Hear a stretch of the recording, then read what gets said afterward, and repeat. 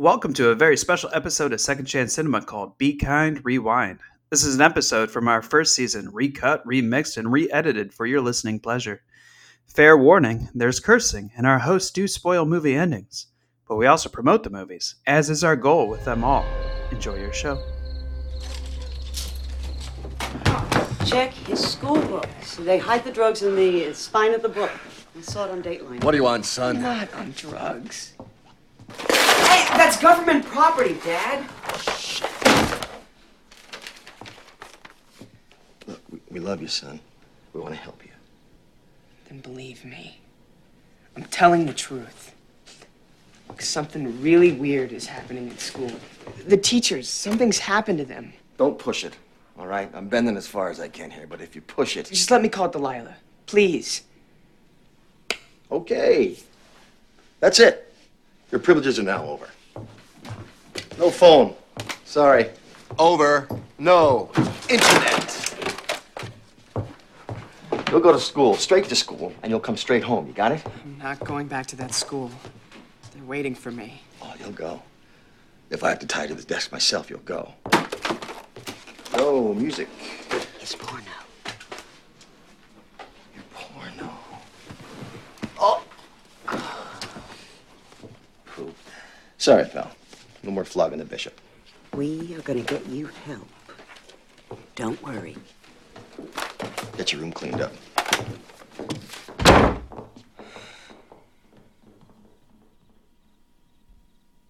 All right, ladies and gentlemen, welcome back to another episode of Second Chance Cinema. I'm the less interesting host, Oh my gosh, that's lies. MC. Lies. I don't have anything, Spro. He's the skipper. He's the general co-host. here. He's the general. He knows way more about movies than I could. He's forgotten more about movies than I'll ever know. So today I have to confess something. I had never seen this movie before. You suggested it. Are you kidding me? I had never seen it, and I watched it for the first time last night and finished it this morning, and it was awesome. Oh my gosh, right? It was just, and we'll get into this more, but it's basically The Breakfast Club with aliens, Oh, right? Perfect. I mean, that's what it is. It's The Breakfast Club with aliens. A lot of people were pointing it out as Invasion of the Body Snatchers meets The Breakfast Club. That's completely accurate. And so the first thing I thought of was like, wow, there are a lot of people in this movie. And again, we'll get to that later. This was 1998, so you and I would have been sophomores in high school, if I recall correctly. Mm-hmm. I remember this coming out, but I definitely just was kind of like, I don't really care to go see it. 98 was also the year of like, there were some good action movies, I feel like, around 97, 98, so I was more in that vibe than the sci-fi horror kind of. That really just wasn't my thing. Well, and there's a lot of people, by this point, like Kevin Williamson Mania was kind of like going down.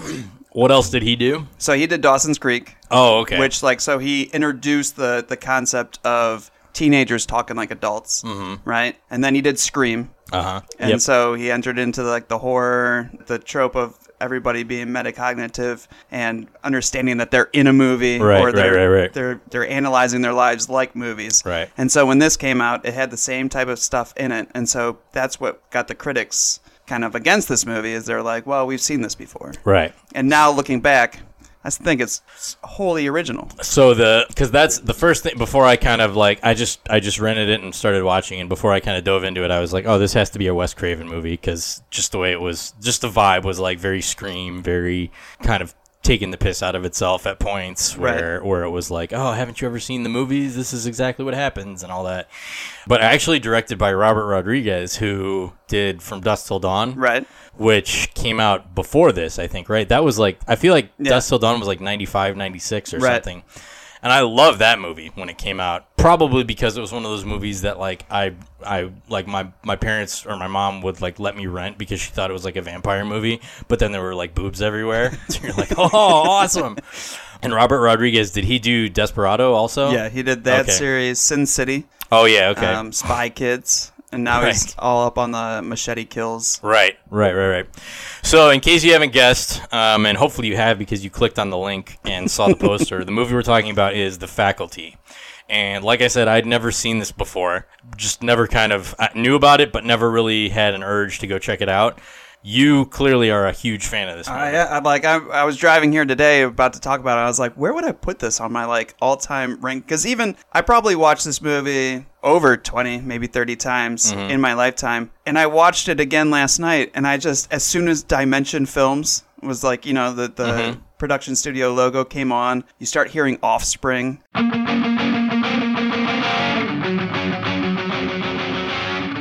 And then all of a sudden, like, your first, like, image of Robert Patrick going off. Usher is there, like, Was this Usher's first film role? This was his, yes. This was his first film role. This was Jordana Brewster's first film role. Oh, Josh Hartnett's second. You know, like, they're all babies when this is happening. Yeah, so it was a loaded cast, I think. Okay, so before we get into the trailer, comparison that I made... Was that when we were recording, or was that when we were just talking? Breakfast Club with Aliens? No, we were recording. Okay, so that was only 4 minutes ago, and I can't remember. So the Breakfast Club with Aliens, and I think that the tropes in the movie, you've got the athlete who doesn't want to be an athlete. You've got the bad boy who has access to and information about drugs. You've got the weird girl. Yep, the goth weird girl. Right, you've got kind of a combination of like the innocent / socialite / like bratty, snotty girl. The combination of like Jordana Brewster and the blonde girl. Okay, they're kind because there were 5 in the Breakfast Club and there's 6 in this one. Right, and then the brain, which was Frodo Baggins. And then there's one I'm missing. Well, I wrote it. Each film of the film's protagonist has an obvious counterpart from the Breakfast Club. Right. Stan's counterpart is Andy, which was Emilio the athlete, Estevez. right? Yep. Delilah's is Claire. Right. Casey's is Brian. Right. Zeke's is Bender, and Stokely's is Allison. Right. Okay. And then Mary Beth doesn't really fit in. Well, so I kind of lumped Mary Beth, the blonde girl, the transfer girl, as like she kind of got into the Molly Ringwald category for me. She was all like, you know, not innocent, but like kind of flighty and whatever. So that said, there was a good essay that I found. Aaliyah Whiteley wrote an essay. This is found all over the internet if you research The Faculty, which it identifies the film's influences. Mix of Invasion of the Body Snatchers with The Thing, John Carpenter's The Thing. Throw in some Terminator, a spoonful of Breakfast Club, and a pinch of The Stepford Wives. And then she says, and you got a big mess of a movie set in a school that's being taken over by a conformist alien, one teacher at a time. The Terminator. I saw The Terminator, and really, if you want to see this movie, and you should go out, pause this podcast right now because we're going to get into spoilers. But I saw my biggest flash of the Terminator was at the very end where he's sitting up against the wall, right, and the alien is reaching out. Yeah, that makes sense. And I was like, well, that is pure James Cameron right there. Yeah, that makes sense. Well, so let's get into it. What we do here, we're going to play the trailer. We're going to write some freeform poetry, I think, right, about the movie. Yeah. I don't really have a plan at the moment. In fact, I don't even have paper. I'm going to have to stand up and get some paper. I got half a note card. You want to have a note card? I'll get some supplies. Okay. When we play the trailer, we're each going to write a poem of our choosing. Could be a haiku, could be a limerick, could be a sonnet, could be a rap. I don't know. To describe our feelings about this movie, The Faculty. Here's the trailer. From Kevin Williamson, the writer of Scream and Scream 2, and Robert Rodriguez, the director of Desperado, and From Dusk Till Dawn, comes a new science fiction thriller. No more pencils, no more books, no more teachers' dirty looks. The students at Harrington High have always suspected their teachers were from another planet. Is this going to be on the test? This is the test. This time, they're right.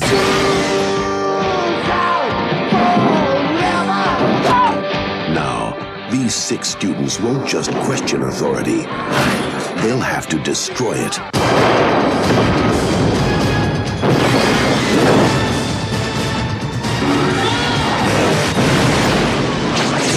The Faculty.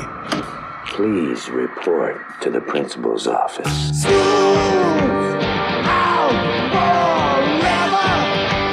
Okay, that was probably the shortest trailer we've done so far. And there's none longer. They're all like 1 minute and 11 seconds. I feel a bit rushed with my poetry, but that's fine.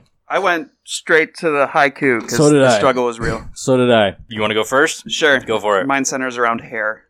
Hair? Hair. Oh, all right. Joshua Hartnett's. Mm-hmm. Hair needs a comb and water. He dates Miss Bad Bangs. Who is Miss Bad Bangs? Famke Jensen. Oh, yeah, that's right. That's right. She has, like- Yeah. We forgot to mention her. She was a treat in this movie. Okay, here's mine. Teachers are monsters.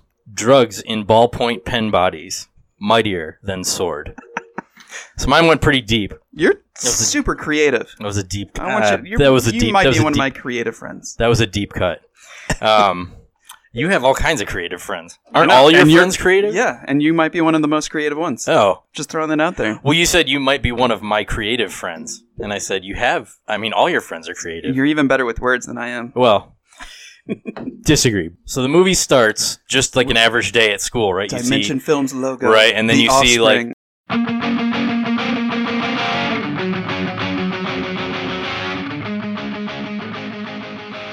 The Offspring, and then you see... Robert Patrick berating Oh, his that's what football it was. players. Yeah. So you see the football kid first. Him and Ursher are on the field, and they're just finishing practice, I think, and that's when you get your first glimpse of something might be going on, because Robert Patrick, who was awesome in this movie... You know he's a Bay Village resident. Really? Bay Village, Ohio. He goes to Westwood Country Club. He's a member there. He lives here? Yeah, or this is where he grew up. I don't know if he still lives here, but this is his hometown. Seriously? Yeah. I didn't know that. That was the first, when I used to teach Taekwondo to little kids, one of the first times I ever heard, hey, you know who you look like? Was him. Some little kid said, you look like the bad Terminator. And I was like, I guess. I mean, I don't see it. I don't either. Maybe back then. I mean, I was a lot better looking back then, so I don't know. But disagree. So Robert Patrick, and then we kind of get introduced, sort of really, really, it reminded me of in Armageddon, which actually came out the same year, and then I think about it, when they're doing the whole like rundown of the cast of characters, and they show each of the characters sort of in their element for like 15 seconds, but you instantly have an idea of like who those characters are. When they freeze frame and put the name up and everything like that. Oh, right. That's right. In the faculty, they did do that. But so like you get the shot of Frodo Baggins getting beat up and getting thrown into the pole and stuff. Gosh, so yeah. clearly he's the nerd. Then you get Josh Hartnett like spinning out in his car and pulling up all dirty, and clearly he's like the bad boy and all that. So I thought that was kind of, I'm trying to think of the other teen movies that came out then, like She's All That and Can't Hardly Wait. Can't Hardly Wait. I guess Can't Hardly Wait did it, but this seemed pretty heavy-handed when it came to like, okay, here's this archetype, here's who the character is. Right. Can't Hardly Wait was a little more like, I don't know, like nebulous, because they had, the prom queen, it had the jock athlete, but then after that it was kind of like different levels of, there was like an outcast girl, but she was also like funny and all that stuff. Well, and this is like, I think if you look at teen movies, I think there is a great divide between before Columbine and after Columbine. And this was obviously before Columbine, because we're still slashing teens up. This is like the Scream era. Mm-hmm. It's rated R. Everybody's swearing. Everybody's cursing at each other. Everybody's bullying each other. Like they try to eradicate that from film after Columbine, because there was such a backlash against movies that showed teens as adults. So wait, when was Columbine again? Was that 99? 99. Okay. So this was 98. And do you remember when it came out during the year? Christmas Day. Really? Yeah. This came out on Christmas This was Day. a Christmas Day film, released on Christmas Day, 1998. Wow. I wonder what the rationale behind that is. You don't see that a lot with like No horror idea. sci-fi movies, right? Those are mostly like the Christmas Day movies are always like the feel-good, like Pursuit of Happiness stuff, right? Yeah.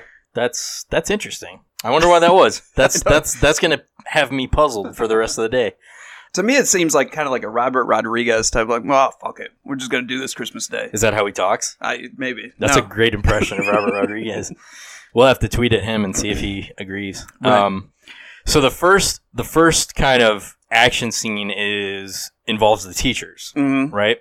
And this was probably one of my favorite parts, when they did it in Face Off too, when they cast an actress who's not necessarily known for being like I don't want to be too chauvinistic, but like a sex pot. And this time they did it with Frasier's wife and cast her as the principal. BB Newirth? Yes. Mm-hmm. What was her name on Cheers and Frasier? I don't know. Maris? Was it Maris? It was Maris. Maris. Anyway, so they cast her first as this heavy-handed principal who's talking about budget cuts and blah, blah, blah. Long story short, Robert Patrick kind of reveals without revealing that something's wrong with him. He stabs her with a pencil in the hand, that took me by surprise. I thought that was pretty gross and pretty cool. She gets chased through the school, and then there's another teacher who's also an alien, and she ends up getting killed, or so we think.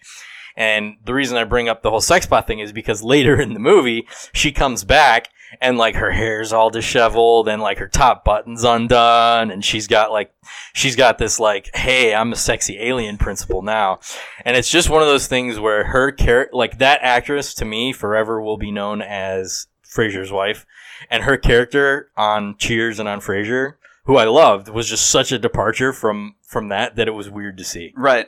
I guess so. I didn't bring that like myself to it. I just, as far as principals go, she was a very good-looking principal. My mom had a big obsession with Frasier for a long time, this TV show, which is actually really good if you watch it.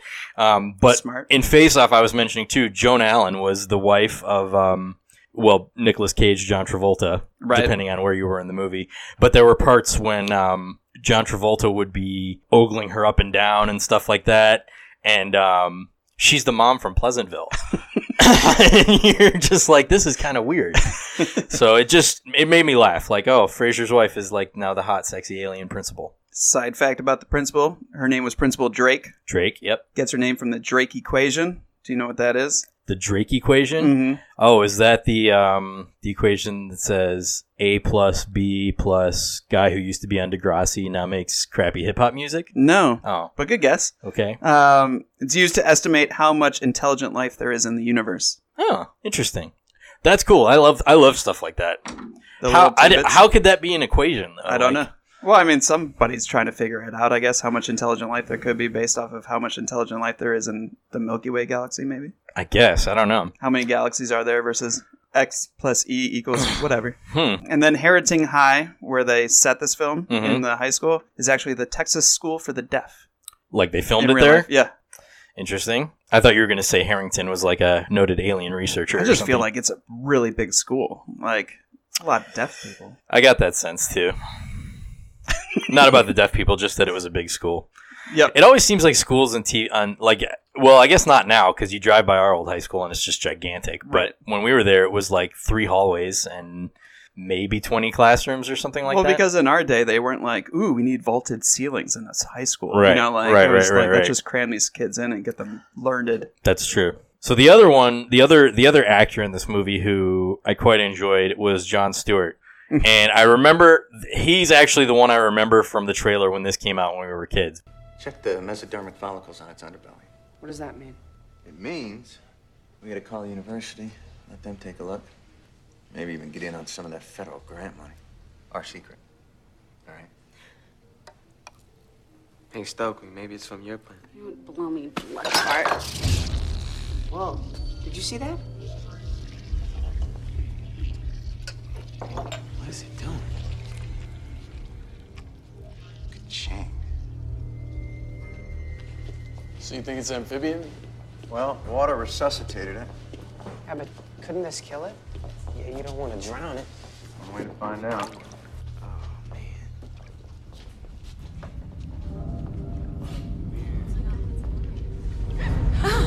It's all right. It's okay.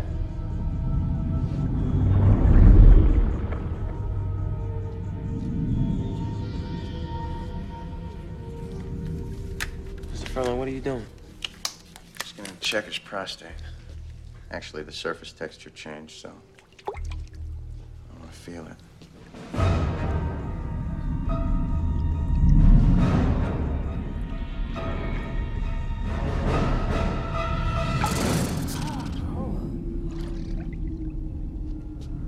It can replicate.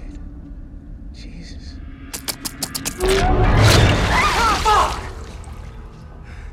God damn it! I'm okay. It has teeth. Where did it get teeth? I'm gonna call university. When did he start The Daily Show? Oh my gosh. That had to be a long time ago. I just remember. I guess my point is, I just remember it being weird to see him in a movie. Right. His character name was Professor Edward Furlong. Yeah, Edward Furlong. Edward Furlong. I get that. You got that reference? Terminator, yep. Right? Yep. Unless there's something even deeper that I'm not sure of. Mm-mm. The only other movie I can remember him from was the Adam Sandler movie, Big Daddy. And he was great in Big Daddy. And that's the thing. Movie. That's the thing I kept thinking was like, I wonder why he didn't do more like acting. I mean, I guess he's got The Daily Show pretty.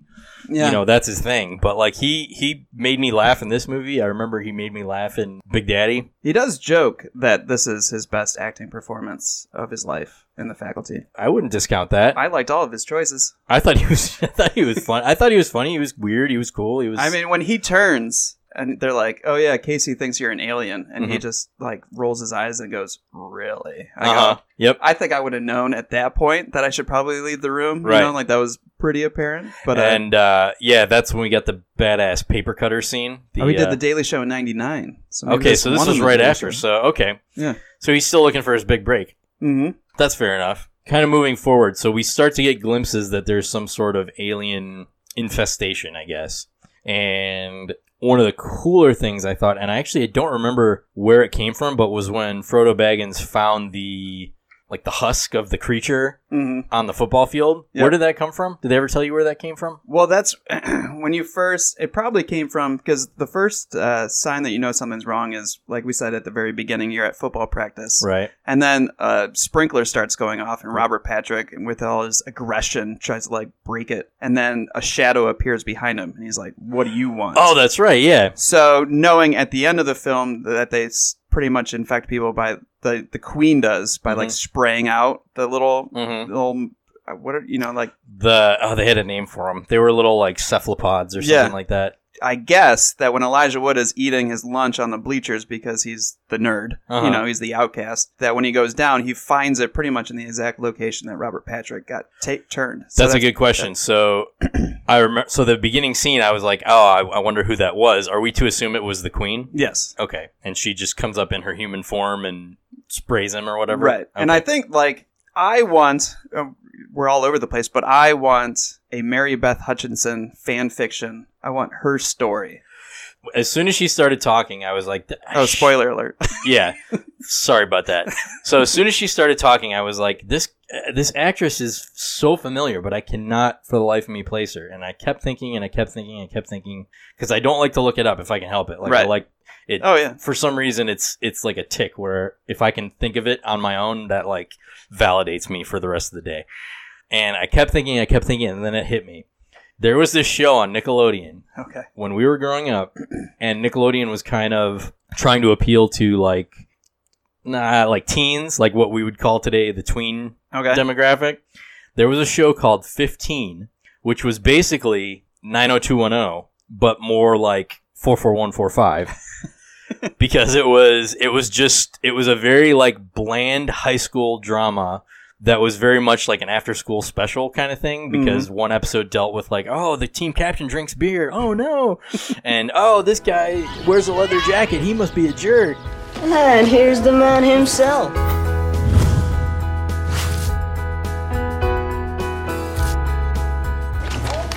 Hi, Hunk. What? How you doing? Hunk? Oh, that's Kelly's word. She told me this morning she thinks you're hot.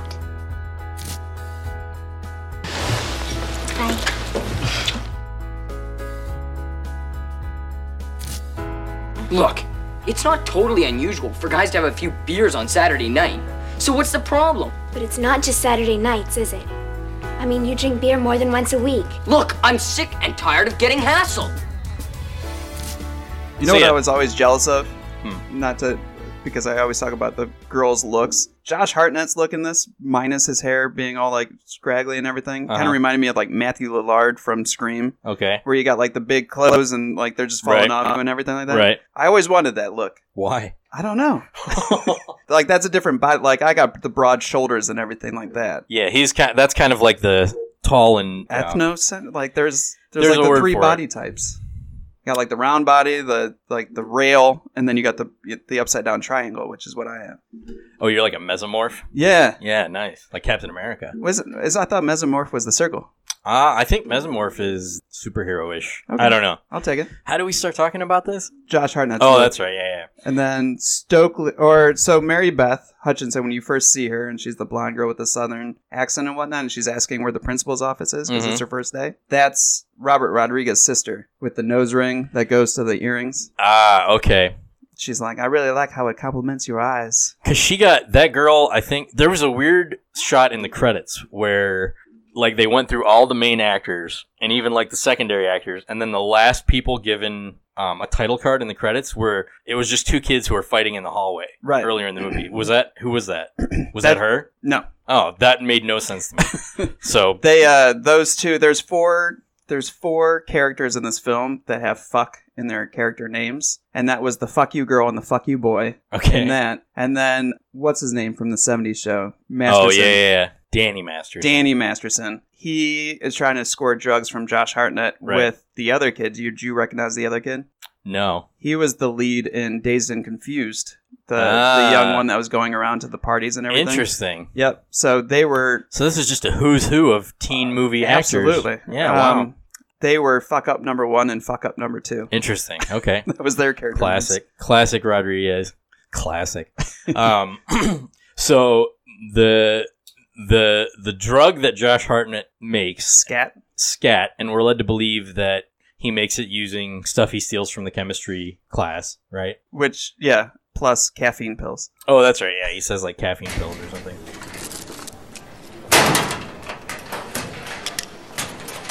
What is that? It's magic dust. You want some? No, I have a low tolerance, but thank you. You sure? I'm allergic to aspirin, so that would probably kill me. We wouldn't want to do that. No. I'm Mary Beth Louise Hutchinson of Atlanta. Atlanta. I know. That's right. You know everything. I'm Zeke.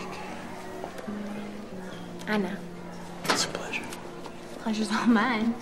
So he makes this drug and he sells it in the form of Bic pens. Mm-hmm. Clever. Yeah, I thought that was pretty clever. I suppose that's also very financially responsible too, because those are pretty cheap. And, you know, you can eliminate a lot of overhead if you're a blossoming drug dealer. We find out through the stabbing of Jon Stewart's character in the eye that the aliens are like allergic to the drug. Right. It dehydrates them. That's what it was. Oh, yeah. It's not even accidental because he says it's a diuretic, which means that it dries you out. And apparently these aliens are dependent on water, which is why they've come to Earth, because we're 72% water. We make perfect hosts. It's the exact opposite of Signs from M. Night Shyamalan. Makes you wonder if he saw this. Maybe. When Signs come out? Oh, like... Right around the same time. Was it? No, it wasn't Signs like... Sixth Sense was 90... Yeah, you're right. 2000. It was later. Because Unbreakable was 2000. Wow, Signs. For some reason, I feel like that's a much more recent movie, but you're right. That was like 20 years ago. Yikes. So anyway, when it comes to aliens, there's usually like... It seems like there's a couple schools of thought that all have to do with water. It's like, oh, they need water or water kills them. It's true. You wonder where that came from. Mm-hmm. Or maybe you don't. I don't. I didn't until just right now, actually. Now I'm probably going to forget about it later, so maybe I didn't. So tell me why you enjoy this movie so much. I really enjoy Kevin Williamson's dialogue, and I think that if he finds a good director like he did with Wes Craven, you know, with Scream, and with Robert Rodriguez, if he finds a good director that can pull off his scripts, I just enjoy the crap out of it. So he was going to direct this movie himself, and he decided not to because he wanted to direct Teaching Mrs. Tingle with Katie Holmes. Aha. Great choice to not direct this one because that movie did not flow very well. I like how he takes everything that we already know and he mixes it up. Like, I know that this movie got shitted on by the critics because of the exact same reason. We've seen this all before. Right. He's just putting everything in a blender and seeing what comes out. But to me, there's originality to that. If you could pull it off where it's actually entertaining, we know what's happening, but we don't know really what's going on. Like, I didn't know who the Queen was. Like, you know. See, that's where we differ, because right away I was like, oh, she's the bad guy. Really? As soon as it was, I forget what the exact word was. It was, she was talking to Stokely about, like, don't you all just feel like aliens sometimes? We're all aliens on a planet of just humans and being aliens. Excuse me. please tell me where the office is? It's my first day here. Thank you. I'm Mary Beth Louise Hutchinson. I really love what you've done with your nose ring. It really brings out the color in your eyes. Like, there was some weird monologue that she delivered, and I got a vibe from her when she first introduced herself. I was like, okay, this girl's out of place. I'll give her the benefit of the doubt. She's like Southern Belle transferred to Ohio, whatever. Right. Then she started really kind of like, and I don't know why an alien queen would do this. I mean, she's clearly, maybe she's a new alien queen, but like, why would you give such overt clues to your identity? You know, without prompting. She just talks about alien this, alien that, alien this, alien that. And then the part where Stokely is reading an alien book. No, you're right. But she was trying to, it also hang out with the lesbian. I don't know. I guess if I was an alien queen, I'd feel like I'd go the other way. I'd be like, oh, that girl's already suspicious of aliens. I'm going to stay away from her. I'm not going to hide in plain sight with this one. That's I don't true. know. Well, there's the thought process behind the fact that she didn't want to forcefully take anybody. She wanted everybody to come to her way of thinking and, peacefully coexist. And see, that's the part at the end that I really liked, was when she explains her rationale. Mm-hmm. She's like, and she does it naked. She explains her rationale. Cloaked in shadow. Naked in the locker room, and she's like, I just wanted everyone to, come to my way of life. No fear, no stress, no attitude. I like that she said no attitude. That was, I don't think I've ever heard, like, whenever you hear one of these, like, pontificating villain speeches about, like, my way would be the best way. Nobody ever says no attitude. But I really like that. I thought that was a very, like, cause that, and I don't know if that's just because it was, like, that 98, 99, early 2000 stuff, like there was a lot of stress on, like, I think attitude in terms of pop culture, and I just remember hearing that word a lot, attitude, and it was just a cool throwaway line probably, but I was like, I've never heard a villain speech contain that, and I like that. In my world, Casey, there were limitless oceans as far as the eye could see. Beautiful home till it started to dry up. So I escaped. Came here. I met you. All of you. All of you were different from the others. Thanks, Belle. You were lost and lonely, just like me. And I thought that maybe I could give you a taste of my world. A world without anger, without fear, without attitude. Where the underachiever goes home at night to parents who care. The jock can be smart, the ugly duckling beautiful, and the class wuss doesn't have to live in terror. And the new girl, she can just fit right in with people who are just like her. You see, Casey? Even Mary Beth's feelings can be hurt by a bunch of pathetic, lost little outcasts who truly believe that their disaffected, lonely life is the only way they can survive. I can make you a part of something so special, Casey. So perfect. So fearless. Don't you want that, Casey? I'd rather be afraid. Fine. All right. Have it your way. Because this is where your land of fiction gets it right. We win. End of story.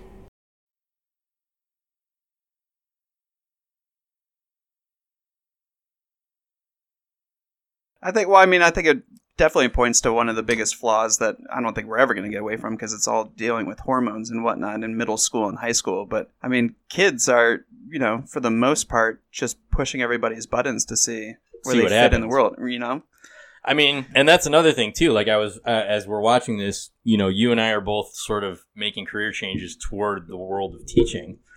And I couldn't help but be like, I wonder if the notion of, like, that's not the first movie to suggest all our teachers are aliens. Right. I remember that was a thing in Men in Black. That was a thing in... I'm sure if you got, like, the script of that, you could see all... Right. Because they do reference, like, Men in Black. Yeah, there's another one they mentioned. I can't remember. I wonder if that sort of... Like, I wonder if that trope still exists today, or if it's something different. If students are saying our teachers are aliens? Yeah. I don't know.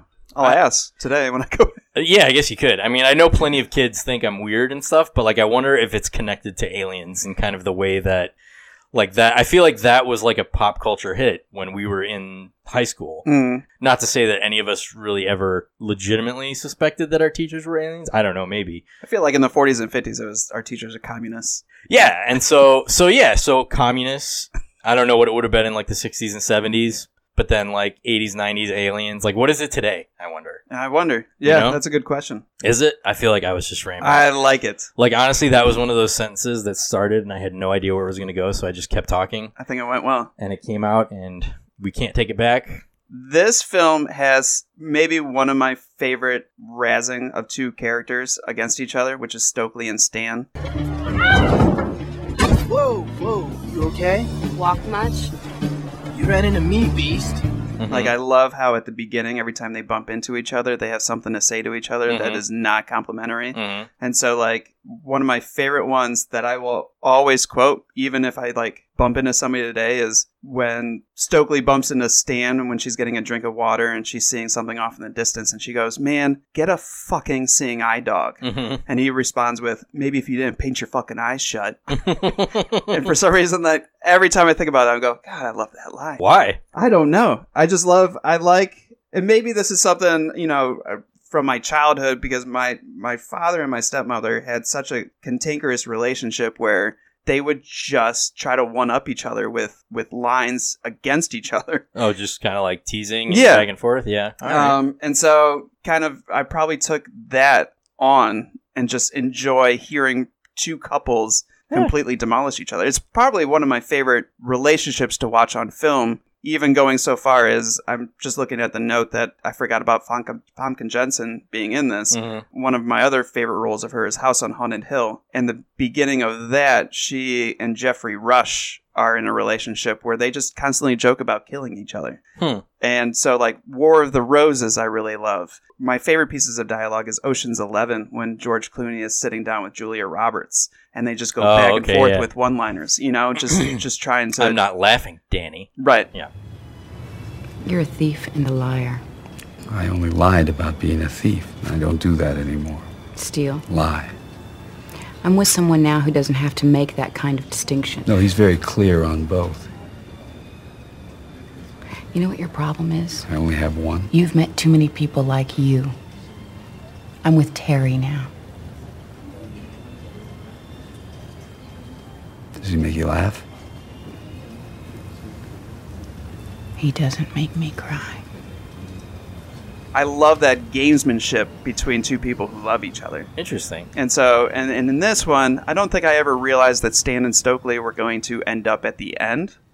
See, that's pretty much, I mean, that's directly out of The Breakfast Club. Yes. Like, that's an homage, like, all the way through. Except the Stan character was very interesting in this, because he just wants to give up football because he's tired of the special treatment of, you know, like... Well, that's the same thing Emilio Estevez was Did he give talking up about wrestling. He wanted, like, his whole big monologue where he breaks down and starts crying is all about, like, talking about how people are, like, running his life for him, telling him what to do, telling him how to act, telling him what to eat, telling him how to work out. Right. And he's just like, you know, you've got to be number one and that whole thing. True. So it's very much like, I forget if he actually says this or if this is just, like, something that I heard later, but, like, he compares himself to a racehorse somehow, like... Talks about that's how much input I have into my future and all that. Right. And then him and Ali Sheedy, who's the outcast character, end up together. Right. So, but in a twist, I suppose, from The Breakfast Club, in The Faculty, the nerd character, Frodo Baggins, and the prom queen-ish character end up together. Right. Where it's the other way around in The Breakfast Club. Which I was very happy with, because Jordana Brewster... I dated a girl because she looked like Jordana Brewster. Oh, that's nice. Like, I was... I went one date. It was the worst date I've ever had in my life. Wait, is that when we went to the movies? No. The double date to the movies, kind of? What was that one? We went to see Monsters, Inc. with two girls, and I thought one of the girls was the Jordana Brewster one. Did I know these girls, or did we just sit next to them? No, we went, like, it was at OU. We went, like, we planned it. Like, it was a thing. Who was that girl? I don't even remember remember now. this. I don't remember now Was it either. me? Yeah, it was you. I'm positive it was you, and I'm positive we saw Monsters, Inc. And I thought the Jordana Brewster thing was the thing for that. I don't remember. Oh, maybe, probably. Well, then, good. Then we had two I don't want to dates. give away any names. I don't want to use any names on the show. Gotcha. Because it's a pain in the ass to go back and bleep things out. But yeah, I feel like I remember that. So cool. Well, at least there was 2 dates. So the one that I think about is not the only image that she had of me. Although Monsters, Inc. was not my favorite Pixar. But yeah, no, I think I would probably relate the most with Elijah Wood's character in this, as far as like stereotypes and tropes go. Okay. And so the fact that he ended up with Jordana Brewster, I was like, good for him. Nailed it. I mean, I never got ran into it. The American flag pole. That was really brutal too. For those of you who have yet to watch the movie, a bunch of jocks, we assume, pick Elijah, what's his last name? Elijah Wood up, Frodo Baggins. Baggins. And spread his legs and then just ram his junk into a flagpole several times. Like, that's borderline like Guantanamo Bay torturous, that was, I watched that and was kind of like, oh, that's brutal. Yeah. So. And then, of course, his dad is Shooter McGraw. Oh, yeah, Shooter McGavin. Shooter McGavin. And that's another thing that, like, you watch this movie and everybody's in this movie. So right. There was Shooter McGavin is his dad, Fraser's wife, the ones we mentioned, like Jon Stewart, Ursher. Oh, Selma Hayek, that's right, as the nurse. Selma Hayek, and then as the history teacher, he was the police chief from Super Troopers. Who okay. I knew him, and he was also on Seinfeld and was... there was another one he's been in. He was in, it was either Broken Arrow or Under Siege 2. I don't remember. One of those movies. But anyway, it's just one of those like, oh, that guy. There was a lot of those, I feel like, in this movie. Lewis Black was in this? The comedian? Yeah. He's Mr. Lewis. I don't remember that. Maybe you got cut. Yeah, maybe. Because I'm looking at it. So, I mean, the casting of this film was so phenomenal that I had to look up the casting agents for it, or casting directors. Beth Ann McCarthy and Mary Verneau, which, I mean, by name you probably want to know, but so McCarthy does the Fast and Furious franchises now. Oh. And Verneau does Oscar winners like Silver Linings Playbook. Like, they're legit. So I had a bit of a debate about the Fast and Furious franchise. I think that have you seen all those movies or not? Not yet. Okay, so I'm on 4 or 5. That franchise, if you can ignore the cheese and, the just ridiculousness of it, is one of the most evolved and diverse franchises in movie history. Really? You have to watch it. I won't say you have to watch it in order, but you have to watch it with respect to, like, the evolution of first Paul Walker and Vin Diesel's characters, and then even sort of like the secondary and tertiary characters as they go through. I think we're on like number 9 now. Yeah. With a spin-off or 2, I think. But, like, they go from strictly street racing, like punks, to, like, family-oriented criminals with hearts of gold, to criminals who are being forced to act against their will to save their family and stuff. I feel like there's a lot of development that's purposely overshadowed by the spectacle of the whole movie, the whole franchise. Obviously it's an action franchise. It's about, like, the Vin Diesel driving a car from one building to another building. Right. But beyond that, I think why it makes so much money and why it works is because it's got an incredibly diverse cast.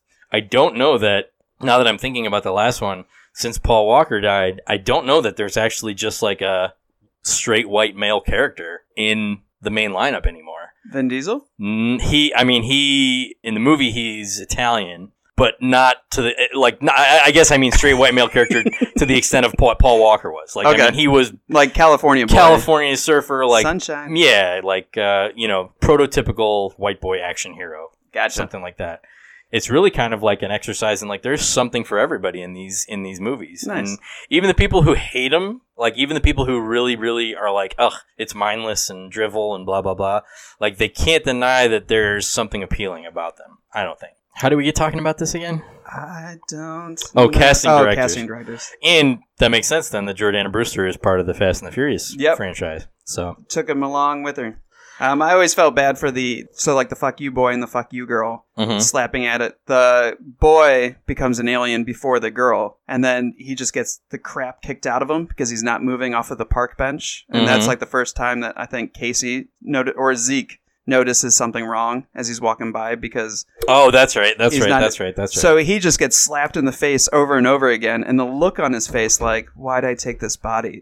Right. I just always feel so bad for him. Yeah, there was a lot that, like, I don't know, this was a movie that, like, and the one thing at the end, too, and they didn't really get into this a ton, but there was sort of like a government cover-up aspect to it at the end. Remember, it was on the news, and Frodo Baggins was on the cover of like Time and People and stuff and all that. Hero or Hoax. Right. And they never really, I would have loved to see them get into the more like, is this happening everywhere? Is this a government thing? Is this a, why schools to start and all that kind of stuff? Right. Like that would have been, I think that would have been cool. If there was a sequel, I would, now that I've seen it, I would be interested. Yeah, definitely. Is there a sequel? Like nope. a direct-to-DVD? No? Nope. No sequel to this one. And like I said, like I would really like, because I really like how the villain of the story is more evolved than just, oh, we're aliens taking over the, like Mary Beth had a purpose to her. And I think she was even trying to like integrate herself with the teenagers because she liked feeling like the outcast and she wanted the outcast to come to her. Like she was almost loving in a way, and then when everything went to shit, she was like, all right, fucking, I'm just going to take over this place. Her role was interesting because she came in as like, like wide-eyed and innocent outcast, basically, contrasting to the outcast that was already at the school, which was Stokely. Right. Or all of them, Well, yeah, I guess that's a good point. Yeah, that's a good point. That's really deep. Did you just think of that? No, I mean, like, there's deep... So when they're forcing each other to take scat, right, in Zeke's garage, which is a mirror of when they're all taking blood tests in John Carpenter's The Thing. Got a solution. We know this out some, right? Take a hit. No way, man. I don't do drugs. Oh, come on, man. If you're not an alien, you got nothing to worry about. Zeke's right.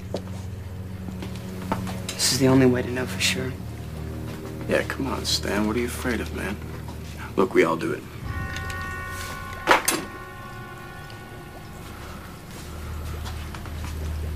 Casey. Why me first? It's your birthright, man. Just fucking take it. The psychology behind... I love the acting choices of Jordana Brewster because she knows she's an alien. She doesn't know that Mary Beth's... The queen. Right, the queen, or an alien in general. So when they start going, well, we're going to have to probably take scat to see who's an alien or whatnot, Jordana Brewster immediately starts pointing out everybody's flaws to try and, like, do that thing of when you're in the wrong, you try to point out how everybody else is wrong. Oh, I didn't even catch that. Yeah, like she is masterminding that whole scene and just being like, oh, Stan, like the captain of the football team that suddenly decides to quit. Casey, when did you become Oh, that, leader? Yeah, that's right. Yeah. So she starts doing that and turning everybody against each other to try and take the blame off of her. Interesting. So I mean, like, there's like the one line. Even last night, I was like, "Damn, that's a great line." Is when Elijah Wood is in the locker room and Usher almost beats him up, but Stan jumps in the way and whatnot. And then they're alone, and Elijah Wood goes, "Man, it must suck being you," being facetious. And Stan walks by him and goes, "You have no idea." And it's like, well, that's deep, because you don't know. Everybody's going through some shit. Well, that goes back to the whole Breakfast Club thing of like, we talked about Emilio Estevez, but also I can't think of his name. I was going to call him Brian Austin Green, but that's not right. No. Because I know that it's a 3-name thing. Anthony Michael Hall. Yeah. I know it's a 3-name thing. But when he talks about, like he goes into his whole monologue about how they found it was like a flare gun in his locker or something because he was talking about killing himself because he got a D in wood shop. And you're right. It's like that whole, like, you don't know what other people are going through. And that was kind of like obviously this was an alien movie, so they didn't get too deeply into the psyche of the characters. Right. But it's little stuff like that. You're right. That made each character a little bit more relatable, I think. Nobody mentions it, but so Stan at the door after he's turned and Stokely, they're looking at each other through the glass. What movie did you think of when he's like, open the door? The Shining? I was thinking Fear. Mark Wahlberg. Maybe, yeah. Open the fucking door. I'm in the fucking house. Yeah, that movie's silly. But then I was like, well, that's really mean because he's just sitting there being like, if you become an alien, you'll be beautiful. Oh, you'll yeah. finally be beautiful. And I was like, whoa. Yeah. That's probably, she's going to remember that when everything goes That wasn't him, though. That was the alien talking. So, yeah. Fear. I didn't even think of that. And then when Josh Hartnett is going to get more scat from his car, he takes Elijah Wood and says, "You're the decoy." Pretty weak decoy because Elijah Wood is not very fast. Well, and that was the other thing too. Like they're chasing him around a bus, and the entire football team, who's aliens now, doesn't think to look in the bus. Like that was kind of like, but whatever. I mean, that was a meaningless kind of scene anyway. I didn't realize too. Like, and I feel like. in the previews they downplayed this, but there was a lot of like creature effects and stuff like that I don't remember seeing or being aware of when this first came out. Like, right. You actually see the alien queen as like this big octopus looking thing, right? Which was cool. It was a cool looking creature.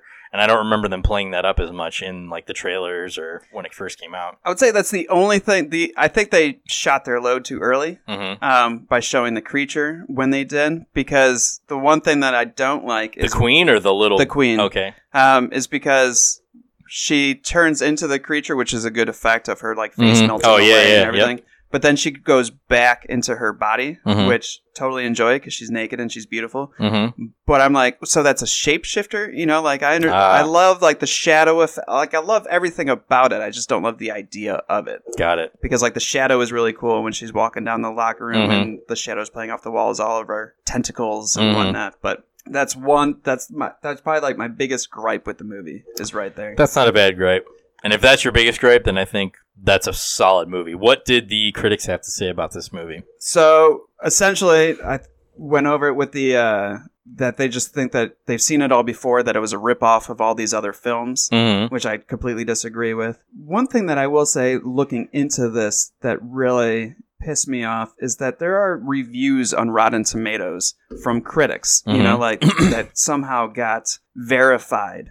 But if you look down, like some of these critics, you read their articles, they're like one paragraph long. One of them had like, it said a completely original film and then had like 4 R's and went, right. I was like, how? This isn't even professional. And then like the review like forgot characters' names. Like I didn't even know character names because they weren't properly addressed. And I was like, they praised the film and showed it on. Yeah, like, it's probably not too hard to get verified on Rotten Tomatoes. And that angers the crap out of me because it's affecting the score. What was the score? The score on Rotten Tomatoes was 53% from the critics, 55% from the audience. It's all kind of around there, except 91% of Google users love this movie. Oh, nice. The Christian Scientist did not like this movie. It was a 25 out of 100. Shocker.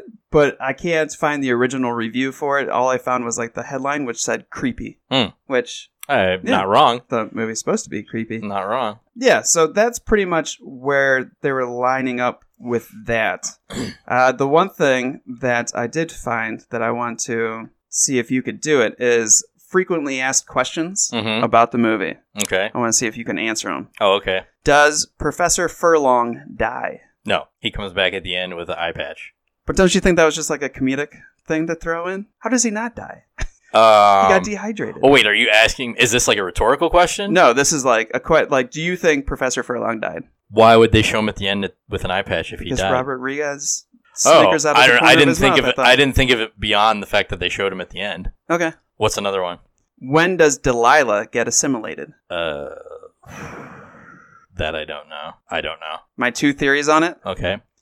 When she's hiding with Mary Beth during when Professor Furlong is going nuts and Josh Hartnett breaks a paper cutter in half to use as a sword, they're hiding behind the thing together. And I was like, well, that could be when it does, when she becomes an alien. Except when they're walking out of the school after that and saying, be cool, there's whispers of Delilah. So I'm like, well, the other aliens don't think that she's an alien, you know, because they're whispering her name.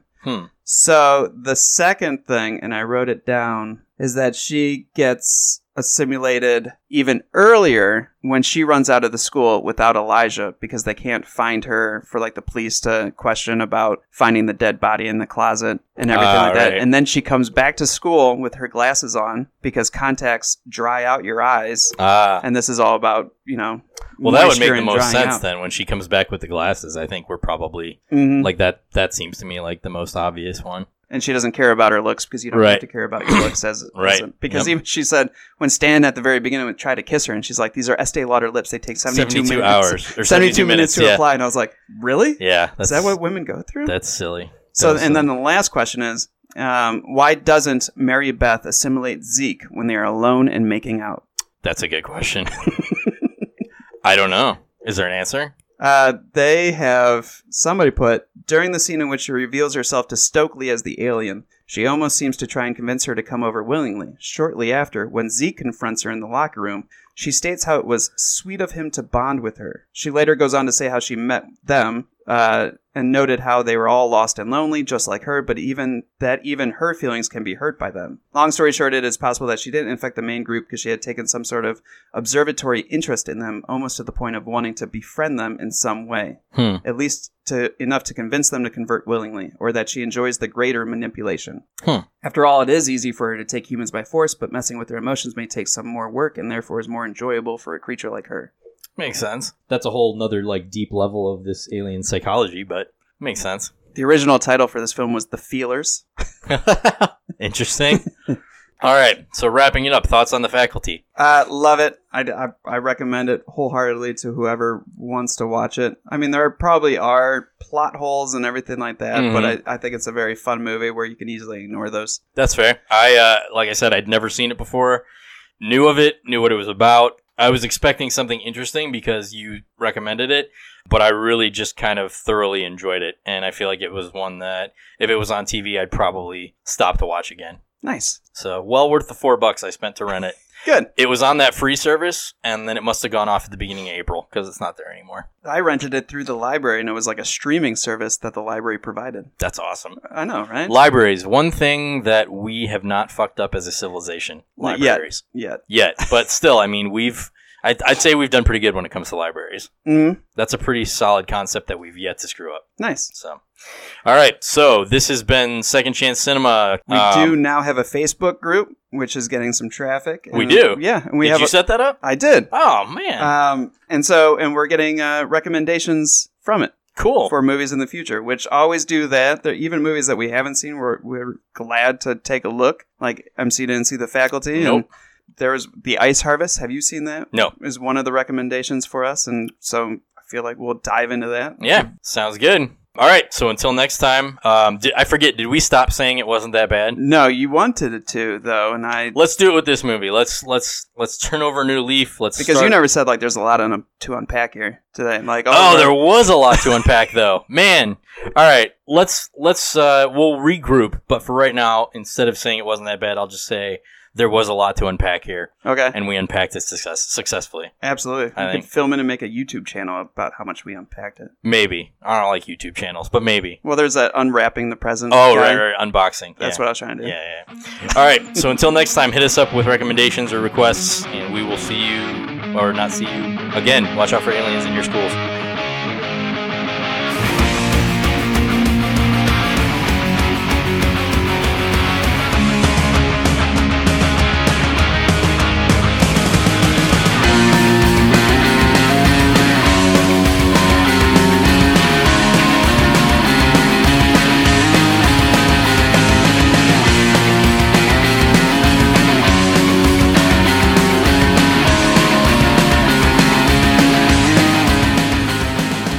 The Faculty was produced by Dimension Films and Los Hooligans Productions. It was distributed by Miramax Films. Second Chance Cinema is a fan of the film and urges you to check it out.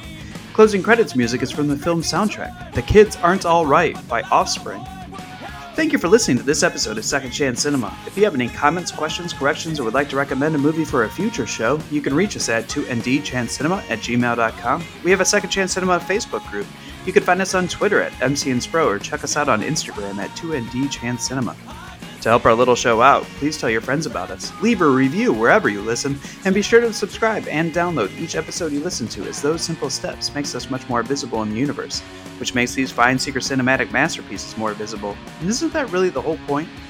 Now go on, and have a beautiful day, you wonderful person, you. And remember, if your Ohio City is suddenly overtaken by aliens, good chance it's the new girl with the southern accent.